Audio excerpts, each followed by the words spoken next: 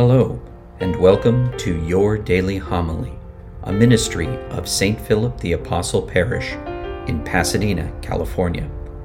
For more information on today's readings and homilist, please view the show notes below. And now, your daily homily.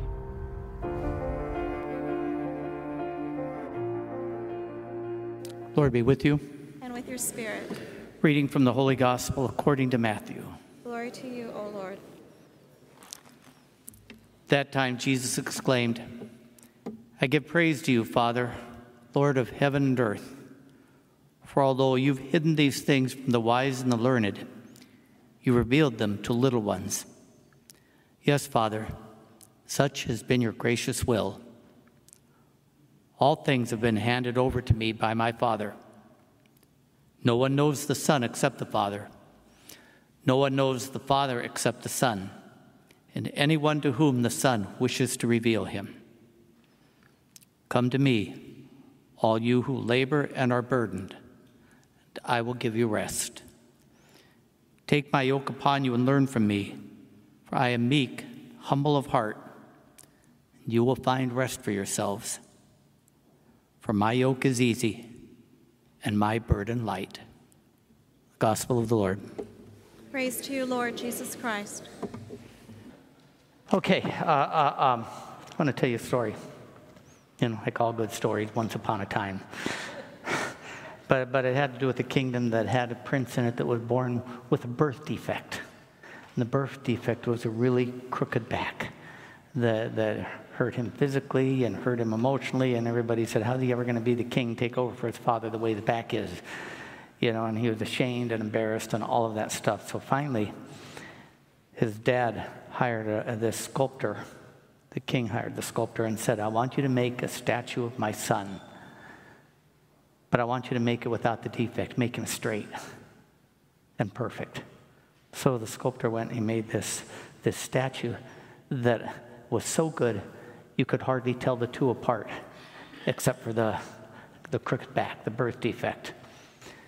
And the prince would go out there and put it in the garden. That prince would go out there and he would just stare at that statue, and see himself as he wished he was, as he could have been.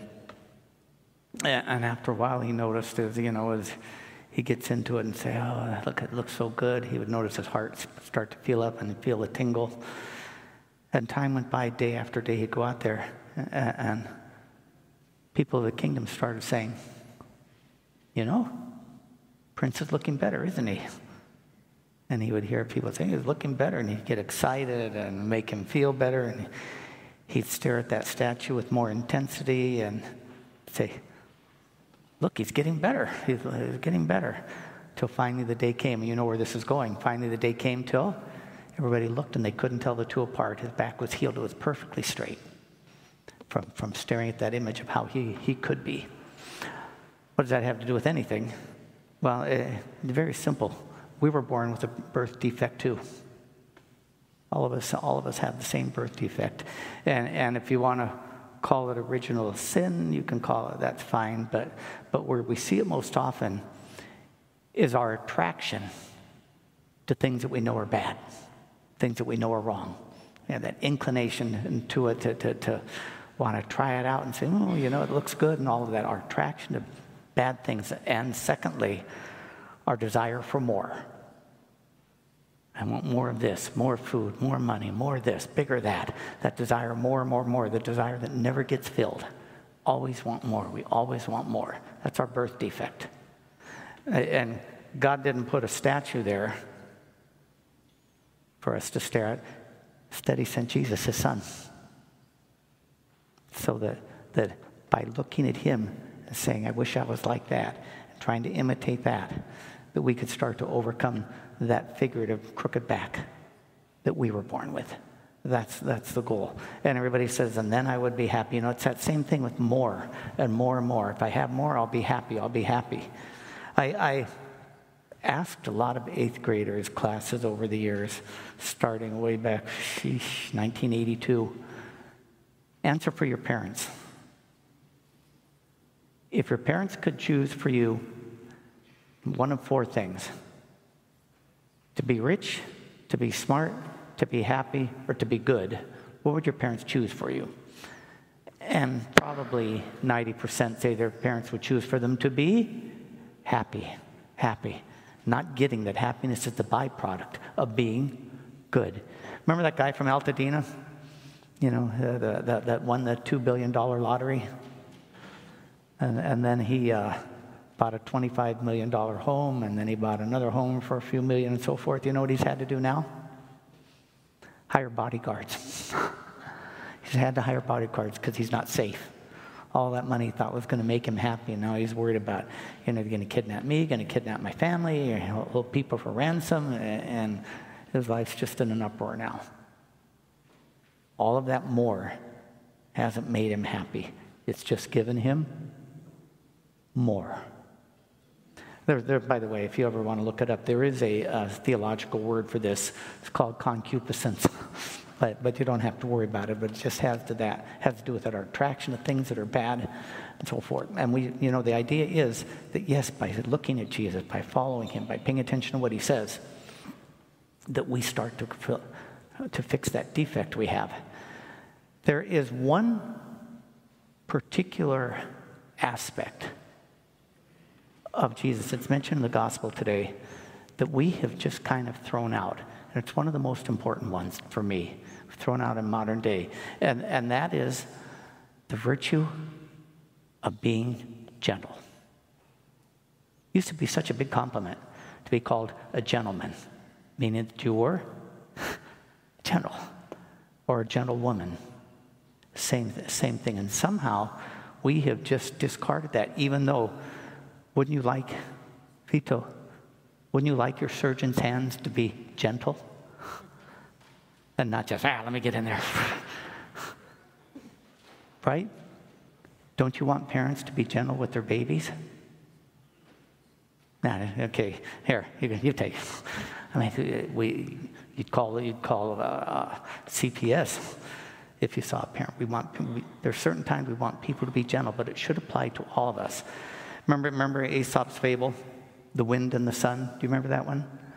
Guy's walking with the cloak around, and the wind and the sun are arguing who's stronger, and they say, well, the stronger one can make the guy take his cloak off. So the wind says, I'll go first. And he's going to blow it off the guy, and he starts blowing harder and harder and harder, and that cloak is flapping around, and the guy, the more the wind blows, the more he pulls it tight around himself. And finally the wind just tired, okay, I can't do it. And the sun says, my turn. What did the sun do? Just gently warmed him, heated him up, and after a while the guy said, that sun feels pretty good, and he took off the cloak. What's the point? You can accomplish more with gentleness than with violence. That was Aesop's point.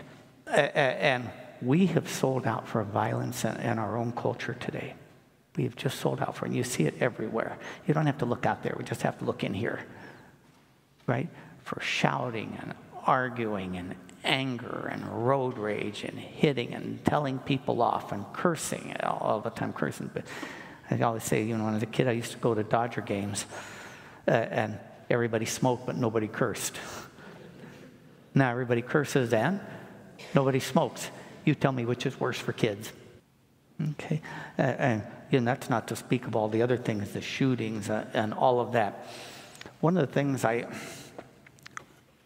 shouldn't say I get tired of it, but I just point out it's not true when people tell me, okay, I lose my temper a lot. What's the obvious question?